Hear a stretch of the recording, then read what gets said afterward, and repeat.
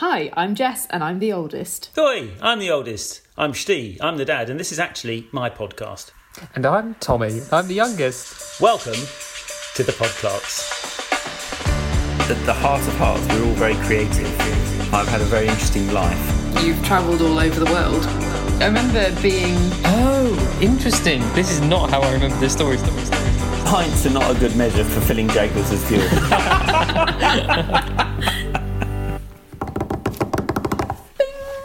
And welcome to episode 24 of the Podclarks. Wow. That's right, we are 2 years down this road, into this adventure. 2 years older, 2 years wiser. It's a long and winding road. It's a long and winding and wisdomous road. Welcome all. Long and winding and yet exciting and interesting and doesn't feel long and winding, you know, just wanting to... Extend the long and winding. Well, extend, yeah, even longer. Anyway, yeah, Steve, what's happening for us this month? Well, I had an idea for the title of this episode. In fact, I had two ideas. And the first one is Sliding Doors 2. Ooh. The sequel that never was. Well, or if we think that sequels are never as good as the original, it could be called It Was A Stuffed Parrot. Okay, I would like to offer an addendum to the group, which is that I don't think we can choose the name until the podcast has happened, because the best names come out of the free-flowing conversation, So in my opinion. my next thing I was going to say was we can decide at the end if there's a better one than those two. Hey, before we forget, let's introduce our superb guest star for this week. It's none other than the lovely Mutz Clark. Lovely Mutz, Thank you, everybody. Can you retain guest star if you have done two in a row? Well, I was going to say becoming less and Yeah. less a guest star, really, but just a This star. is... You're just a star. You're just a star. Any thoughts and wisdom from you before we start, Mutz? Just stuffed parrots makes me think of Monty Python, but it's not really. He is an ex-parrot. I can't think why stuffed parrots are going to be mentioned today, but we'll find out. Are you a Monty Python fan? No, I'm not really, actually. No. But the parrot sketch is kind of one of the ones I know. Fair. I was quite pleased I could chip in with a reference to it, because I don't think I know really any Monty Python, to be honest, but that is, I think, Lucy's dad's favourite sketch or something. Agreed. My Monty Python knowledge is shockingly bad. It clearly it didn't exist in our sort of sphere as we I think were. it's a point in your favour, probably. And by the way, just to offend everybody, which can be cut out if we wish, I happened to happen on an archive recording of the Goon Show on the radio the other day.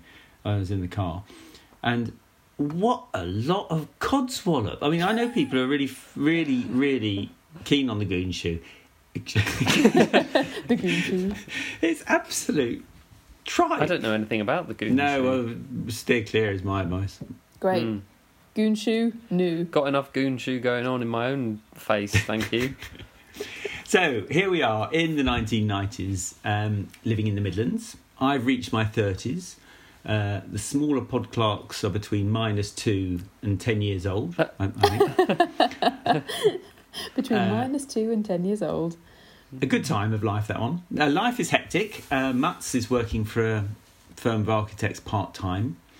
And I've been zipping around the world managing projects for refugees in Africa and Asia, just in case, dear listener, you have missed out on the last 23 episodes. But I just take this chance now that since Mutz is here with us, a big shout out to Mutz for all the imaginative work that she put into bringing up two small people during this period. I think it could be sold as a masterclass in excellence. I just think she had the knack of knowing what was the right thing was to do at any given moment. That's Mutz. Certainly got two excellent small people grown into two excellent big people. Yeah. What is this, the cute show? There we go. That's the episode name.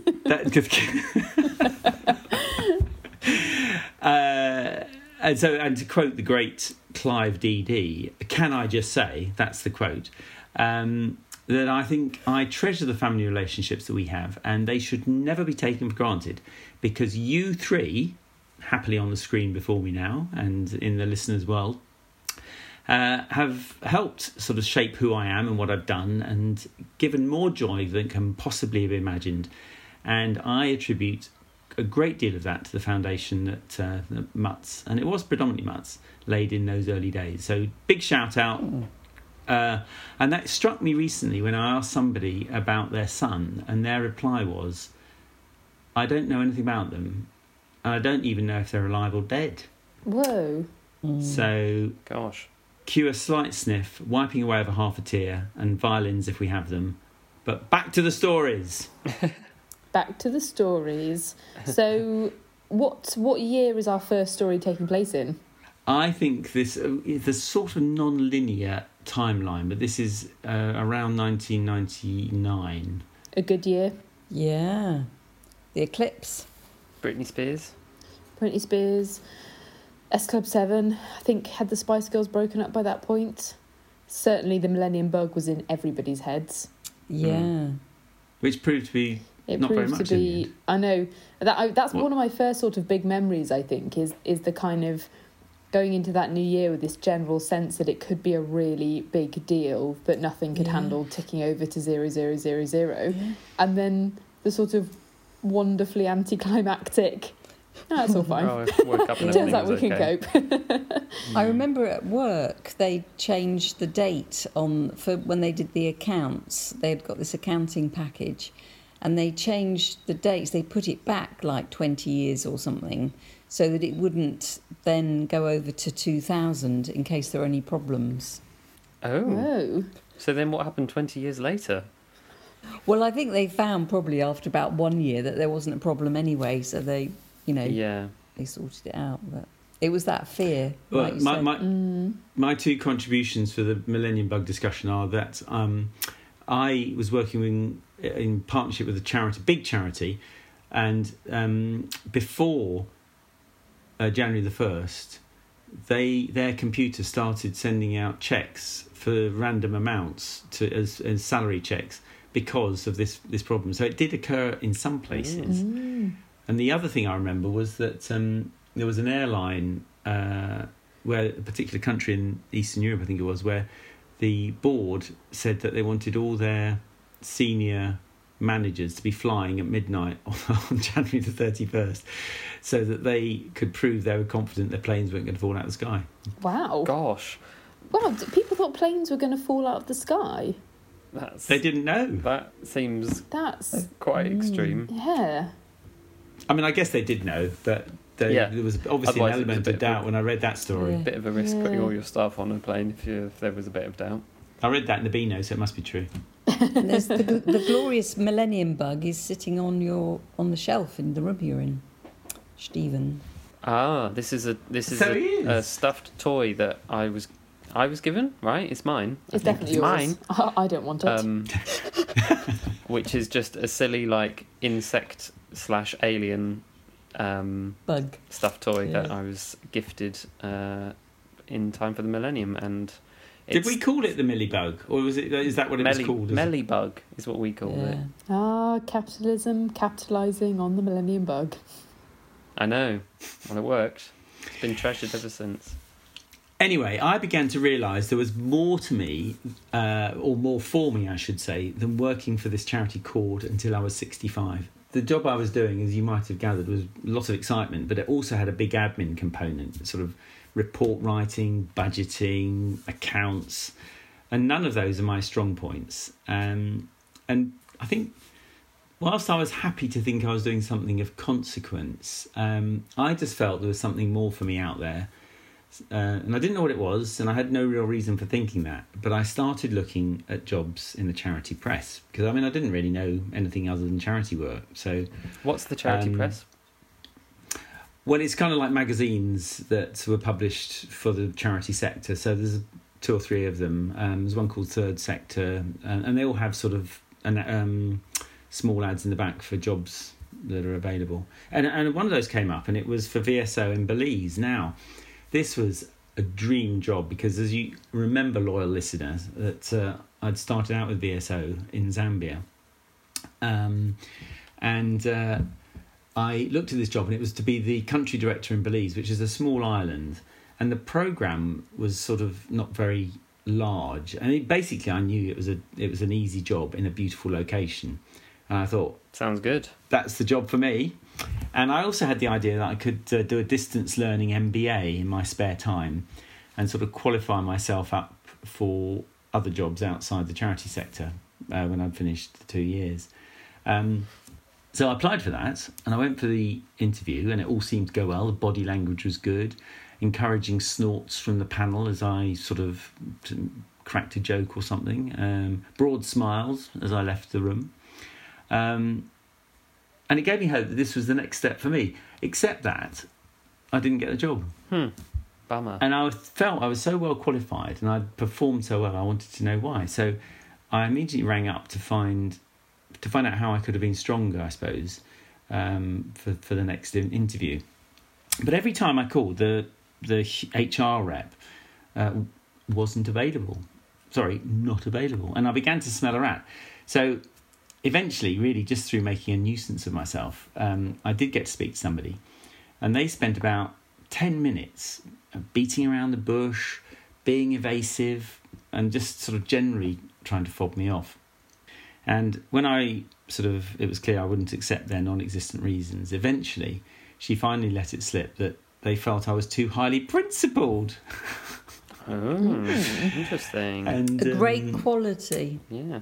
Well, the only reason I could think of they got this idea, because it hadn't come up in the interview, sort of honesty or swindling or anything like that. The only sort of reason I thought they got this idea was that perhaps they'd looked at my CV, which included some church activities, and they didn't want any Christians, thank you very much.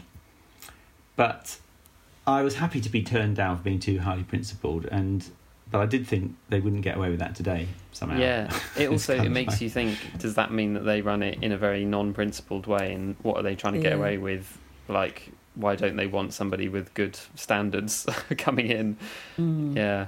I found it totally bewildering, and in the end I sort of thought, well, I think I'm glad I didn't go to work for them in the end. Although it would have been nice to sit on the beach doing an MBA. That was my idea. But don't you think that it could also be true that there was someone else who had an equally good interview, and they were sort of having to pick between maybe two good candidates? That's true. And clutching at straws. I think sometimes there aren't always reasons why you don't get something. It might just be that, I don't know, there's like... No, I would assume that was the reason, but they didn't ever say that. I would have quite happily walked away if they'd said, oh, you were just not as strong as the strongest candidate, which Rosemary, my sister, has had a dozen times in her career. She's always been the next one apart, somebody who's stronger.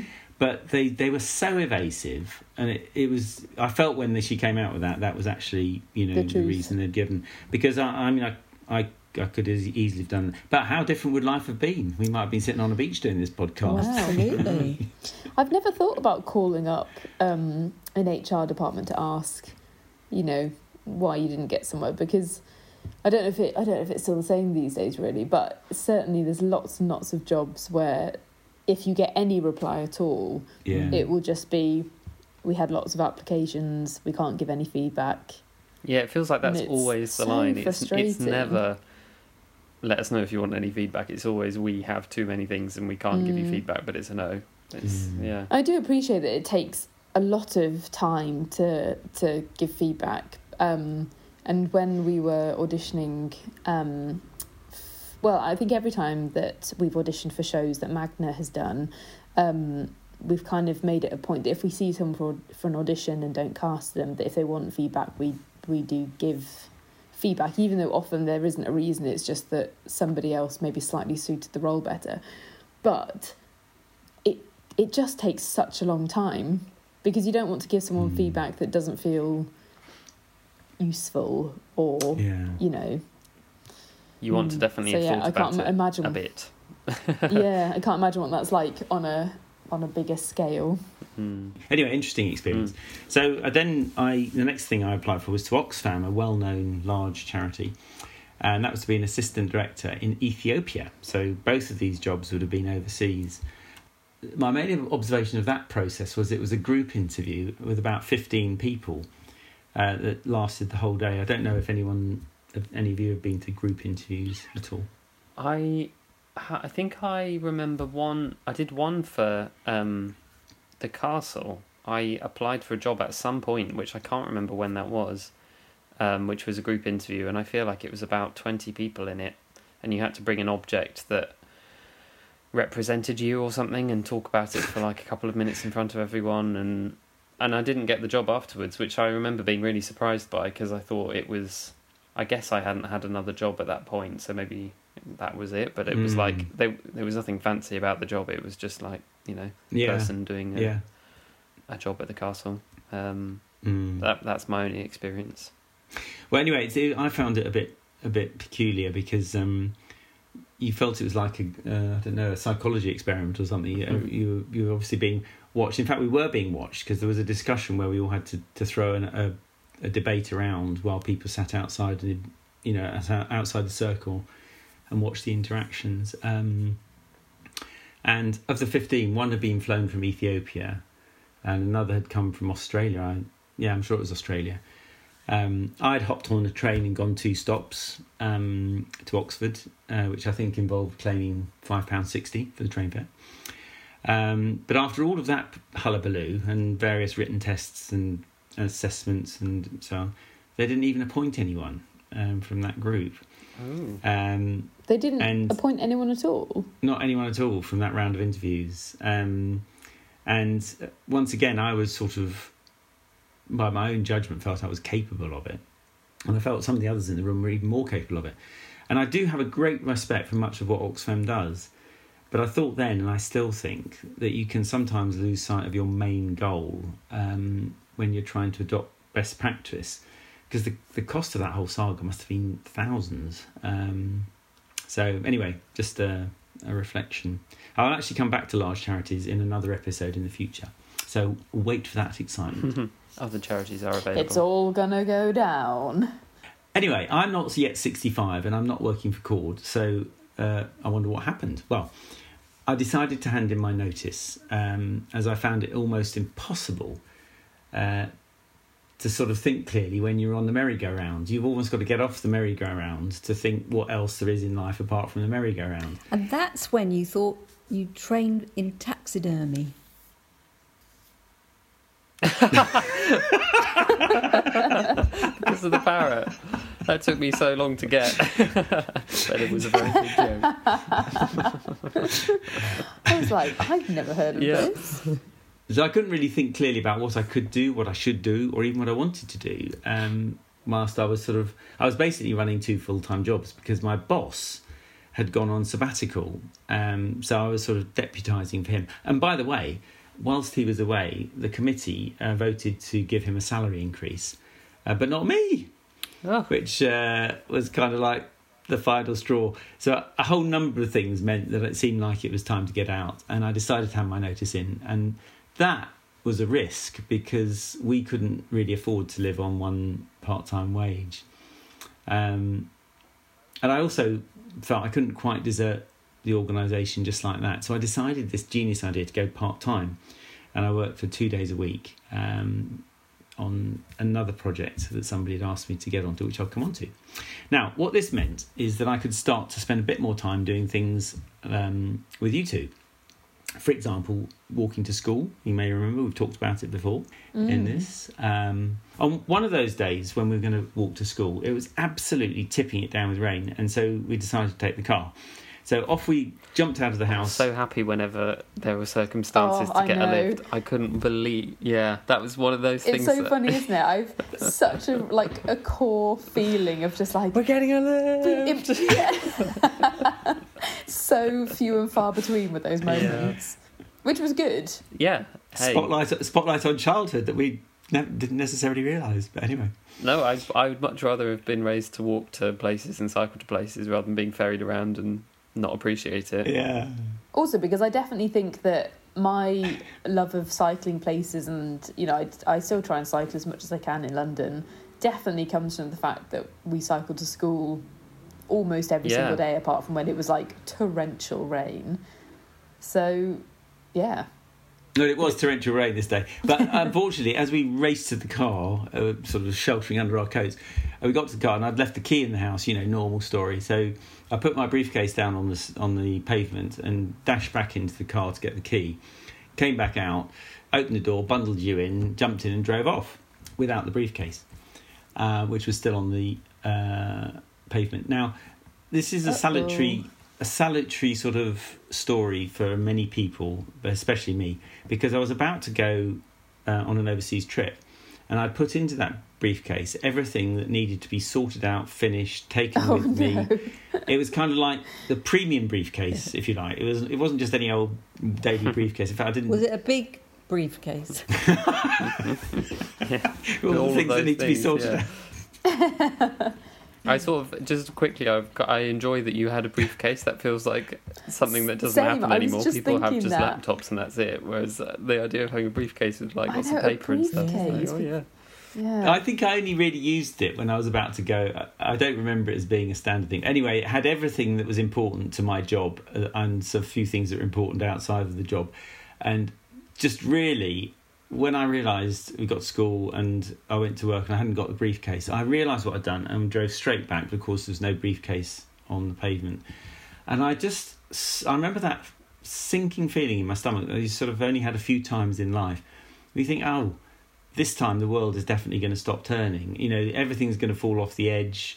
I don't know, the charity's going to go bankrupt, the project's going to fail, funding's not going to... Because I had this great inflated idea that I was a key input.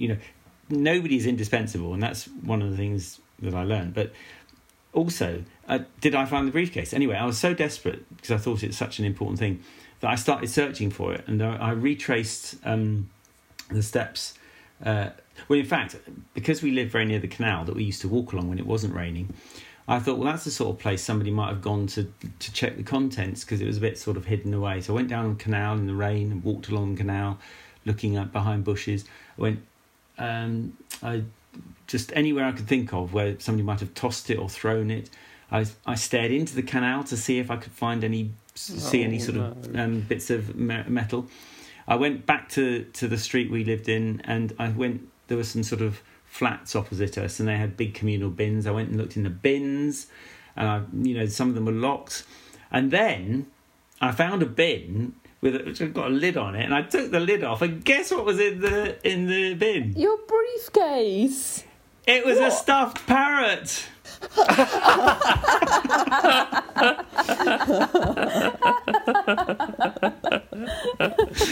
Oh, Stephen. So anyway, do you mean a soft toy or do you mean a real soft stuffed yes. parrot? No, I mean a soft toy. Sorry, not a real parrot. Not an actual parrot. No, sorry. But still. But I mean, all very much worth the wear, covered in grease, and I mean, definitely not something to recover, and absolutely nothing to do with this story at all, really. But except it wasn't my briefcase, and it was very surreal. So anyway, I didn't ever find it. I went to the police station. They didn't ever find it. For the first day, I thought the world was going to stop turning, and people would probably die. For the second day, I thought, well, maybe it'll just be people dying.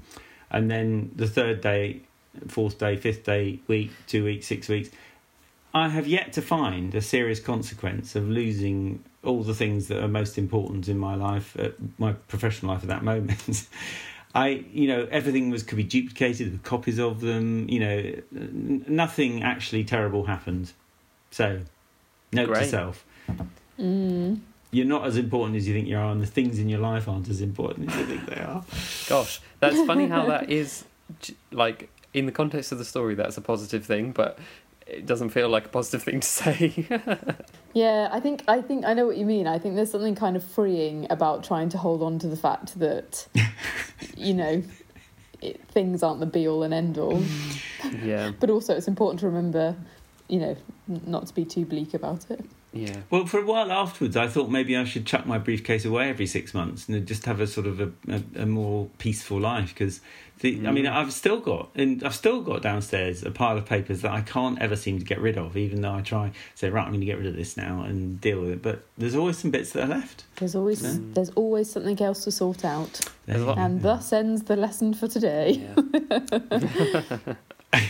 No, there's more lessons to come. Anyway, at this point, my phony friend, and you'll have to go back to episode 5 if you want to know why he was a phony friend. He called to say that he was running a big media company, and he called to say that his sales director had perforated his eardrum, and they were both due in Las Vegas for a big media conference, and could I go to support him in selling his products in Las Vegas? Sure. What do you think the answer to that question was? Yeah, I've lost my briefcase and it had my passport in it. Well, that could have been so true. Anyway, so off we. It was very short notice, and within a couple of days, I was on a plane with him to Las Vegas. Now, I don't know if we ever discussed this before in the family, but it is the wildest place, one of the wildest places I've ever been, and I've been to some wild places. I just couldn't quite believe that it was 24/7 gambling on every single front. So an example of that was when you get off the plane and at the boarding, when you come off into the airport, there are slot machines just right there as you get off the plane. Every hotel had a big sort of gambling hall, and if you walked through it, you could see people with credit cards in the slots of the machine, just sort of repeatedly pushing the buttons and hoping for a win. But the thing was about the hotels, I mean, you may know more than I do about this, but I still reel over the hotels. They're all themed and different themes, and so there was one is French, and another one was based on Venice with little gondolas sailing through the reception area on a little mini canal. But the one I wanted to talk about was the Pirate Hotel, because this still to this day remains a conundrum. It was a hotel, but outside was a full-size pirate ship. That in itself wasn't particularly amazing, except that there's certain times each day there was a show on this pirate ship, and so I escaped from the media conference one afternoon, went to look at this, and played out before my very eyes was a full-scale pirate battle in front of the hotel with what appeared to be cannons and guns and people falling off the ship and hanging off ropes and diving into water, and the most sort of spectacular spectacle that I had seen, really. And then finally there was an enormous explosion that you sort of think that can't be right, and the whole thing caught fire, and I thought, shouldn't somebody do something? And then it sank. The whole thing sank with just sort of two little tiny bits of mast sticking up above. It's one way to put out the fire. And I was actually quite troubled about this, except that sort of half an hour later it all reset itself, came back out of the thing, water again, all dripping off it. But the scale of it and the scope of it was quite amazing. It was just free in front of the hotel, anybody could rock up and look at it. Yeah, and all of hotels had sort of free spectacles, and then things you could pay for. I mean, one of them was a sort of a circus you could go and wander into. I remember, and I guess that's all going on still now. A place I would never want to go back to, but was absolutely fascinating to visit once. I guess it's one of those things where it's like the whole purpose of the whole place is gambling and making lots of money from that. So you have to have other things going on to distract you from it for a moment, so that it doesn't feel like all you're doing is gambling. But but you're not paying for it, so everybody can attend it and stuff. Yeah, I remember my friend Owen went to Las Vegas for a work thing as well, and said similar, everything is fake as well, because it's just in the desert, and just really weird, very weird vibe. Mutz, I was wondering what it was like for you back at home with us. With Dad sort of jumping off to Las Vegas at short notice and potentially being, going to be a director in Ethiopia.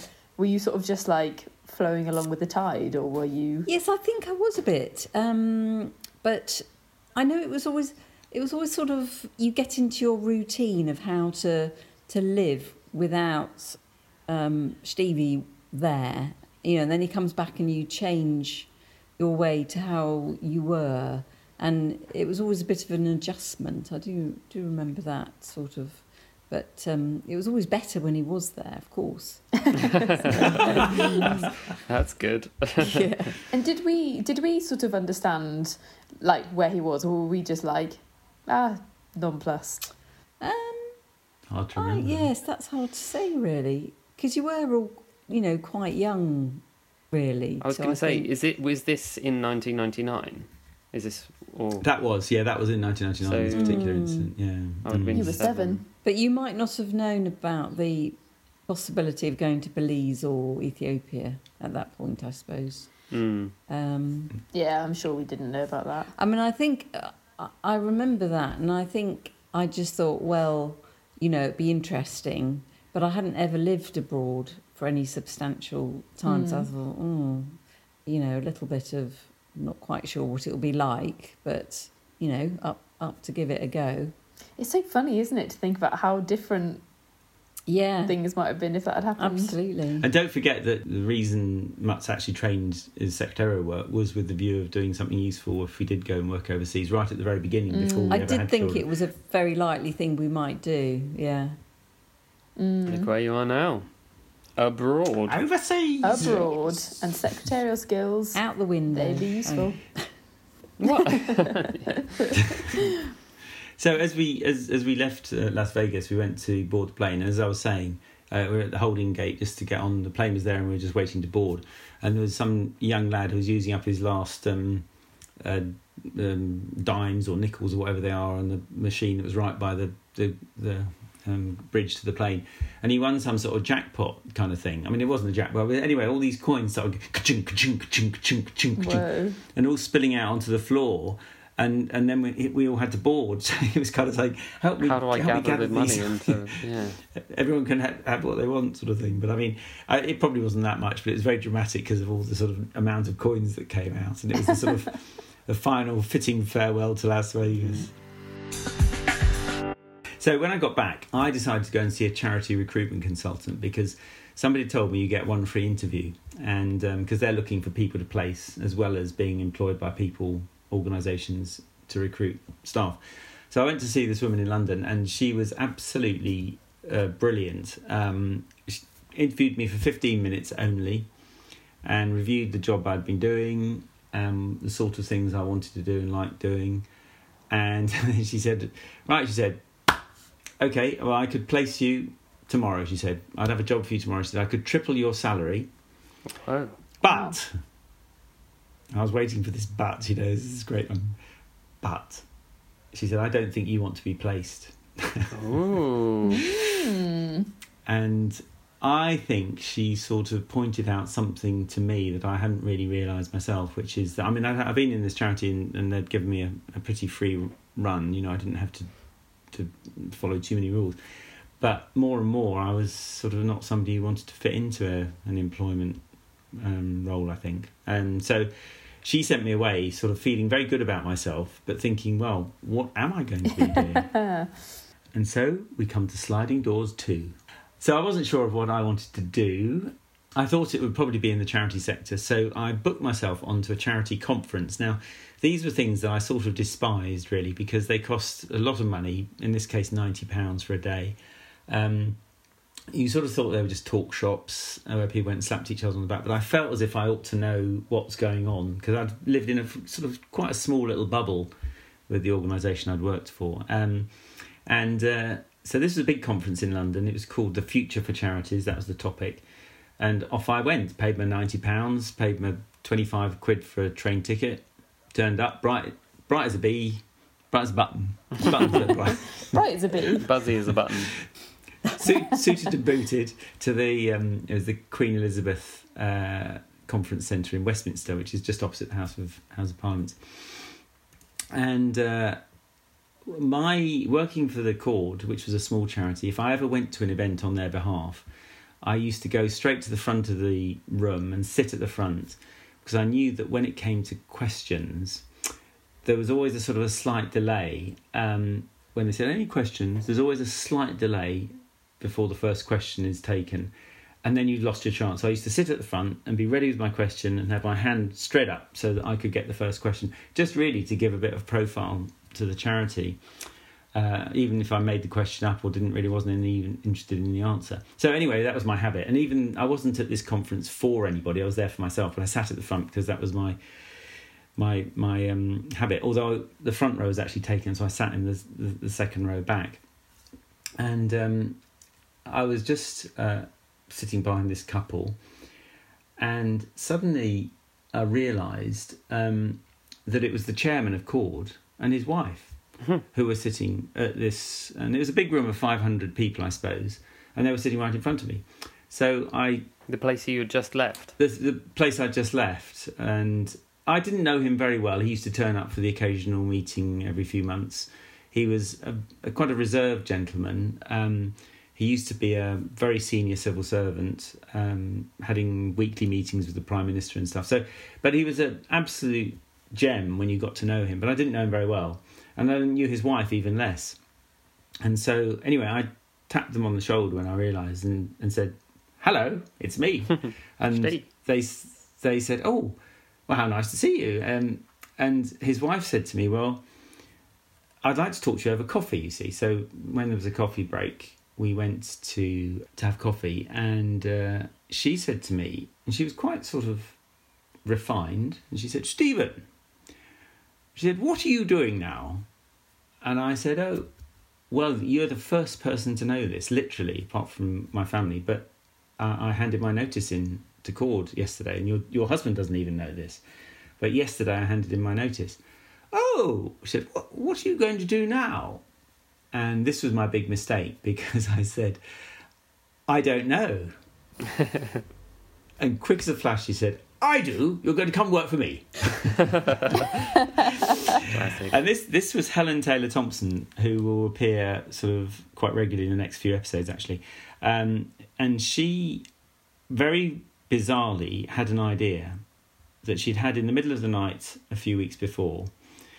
And this idea was to educate people, or help educate people who couldn't read or write around the world to live sort of healthier and longer lives. And she had in mind that I was the person to help her do it. I don't know why she had that in mind. I hadn't really met her before. She'd obviously heard reports from her husband, I suppose. But she had said to her husband, "I want Stephen Clark to help me with this." And he said, "You can't possibly contact him. He's running around like a headless chicken. His boss has been on sabbatical for 6 months. You know, he doesn't even know which way he's facing. You can't contact him." So she didn't. Now, in this conference, her habit was always to sit at the back of the room, and that's where they should have been sitting. But she'd forgotten her glasses on this particular day. So she said to her husband, "Derek, we must go and sit at the front of this room so I can read the slides on the projector when they come up on the screen. I won't be able to read them from the back." So she went and sat directly in front of me, which wasn't supposed to be, because she was supposed to be at the back and I was supposed to be at the front. And who knows, if we hadn't had that chance meeting, if she hadn't have said, "What are you doing?" If I hadn't said, "I don't know," everything that you're going to hear in the next few episodes, which actually is the more exciting part of life. Every single time that happens, you say that. It's all exciting. But it goes back to that phrase that we were saying, I think, just before we started recording, the "what's for you won't pass you by." It's just meant to be. There is a side that I don't know what to think about that, other than that it certainly feels that way. It certainly feels that way. So that's the trailer for the whole of the rest of life, which had unbelievable consequences and takes us to where we are today, sitting around this Zoom conference podcast. It feels kind of appropriate that our 2-year sort of marker coincides with a big turning point in your life. Yeah. And it turned out to be a massive turning point. Really did, yeah. Yeah. So in 2025, we'll be up to present day. If we keep going at the rate we're going. How does that work? How does that work? Well, if it's been 2 years and we started in 2021... It doesn't matter. I've clearly lost my audience. It's made me feel like you're amazing at maths, but I feel like you're not doing something complicated, so I've missed what... I'm just saying if we're halfway through and it's taken 2 years... You're halfway through Steve's another life. 2 years. Got it. So far. I'd gone much deeper into it like Tommy had for a while. But yeah. Anyway. Well, obviously I was being very good. Excellent. That's it. From me. Yeah, well, it's always good. It's always good to be reminded that things don't have to stay the same and you don't have to follow the path that you think you're following. I actually met someone at this festival that I was doing last week who had sort of just graduated and was a teacher, but clearly really liked kind of performing and she was just sort of saying to me, I sort of miss performing and I kind of, but now I'm a teacher and I sort of feel like I need to stay here. And I was like, you don't. And I was like, obviously, I'm not saying give it all up today, but I'm just saying you can be a teacher for 5 years and then you can go and do something else, which isn't to say that that's easy, but it's totally possible. Yeah. Whatever the phrase was about not passing you by is sort of reinforced by the fact that the same week I handed my notice in to my employer, Mutz's employer. Well, you say what happened because you were there. Yeah, well, at the time I was doing a job share because I'd worked there before and then I stopped for a bit and I had you, Tommy. It would have been, I kept stopping and starting, but it would have been after having you. And then they offered me this job share with one of the secretaries who was there because she wanted to reduce her hours. So I said, yeah, that'd be great. And so I was part-time. And then she decided she wanted to leave completely and do something different. She was setting up a jewellery shop. So there, she was doing something completely different. And they said, would you like to go full-time or you could sort of, stay on and do, if you were part-time, you'd do a kind of a lesser job. And I thought, I don't really want to do a lesser job. So I sort of reluctantly decided to go full-time because I think I felt a little bit sad of, not having any sort of time with you two, still doing that. But it was great because we kind of swapped in that Stee then had time with you, which, a lot of couples who have children don't have that, shared opportunity. So it was really good. Anyway, so, that was at the same time that Helen said, you're going to work for me. It was the same week. So it was all working out. And of course that was the financial side was sorted. Well, not sorted, but it made much less of a risk because we now had a full salary. And Mutz became the main wage earner, and I think mostly you've remained that to this day, actually. So there you go. Moneybags Mutz, that's what they call her. Breadwinner. I remember that we used to have, for dinner times, it used to be the dad would cook on the weekdays and mum would cook at the weekends. That's right. Oh, yes, because you were around more and then mum was around, well, not around more, but you were were more free to cook at the weekends. Yeah, and I like to cook. Which I always think I thought was like it was like a nice way of, of sharing out. Yeah. Can you remember the pizza I used to make? Because just the other day I was trying... remember the pizza? Well, please. That was another proper treat dinner. Because the thing is that in those days, I could knock it up without thinking about it. I'd like to do it again, really. So I was asking Mutz about where we got the recipe from. But then she reminded me it's just a scone base with some cheese in it and pizza toppings. Cheese in the dough always blew my mind when I made that after I left home. Have you got a recipe? Yeah, somewhere. Oh, send it. Yeah, I'll search it out. Anyway, I've got an email folder that says recipes, which has got a collection of the family favourites, mocha squares. Yeah, there are definite family favourites that stick out in my mind.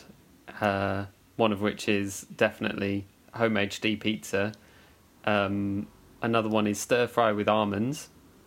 That one I really, really remember. Yeah. Lots of soy sauce. Toad in the hole. Toad in the hole, classic. chocolate pudding. Oh, my fave. Chocolate pudding for me is a later on thing. I feel like we didn't have that when we were young. Maybe. Cider sausages.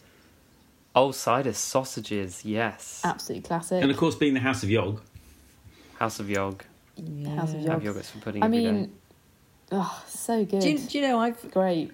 Love it. I've started making yoghurt in the greenhouse. I leave it in the greenhouse Oh, my word. all day long, and it turns into yoghurt. Do you... All day yog. Which, I mean, you should call it that. That's one of those sentences that you sort of want to follow up with, and do you know what day of the week it is today? And do you ever feel confused? What? Because you're making yogurt in the greenhouse. It feels like you've gone completely bananas, and you don't know where the kitchen is anymore. I feel like we've lost the plot for sure. Definitely. As this conversation goes on. Well, thanks very much, Steve. Well, 24, 20, not poor, 20 great. 20 great.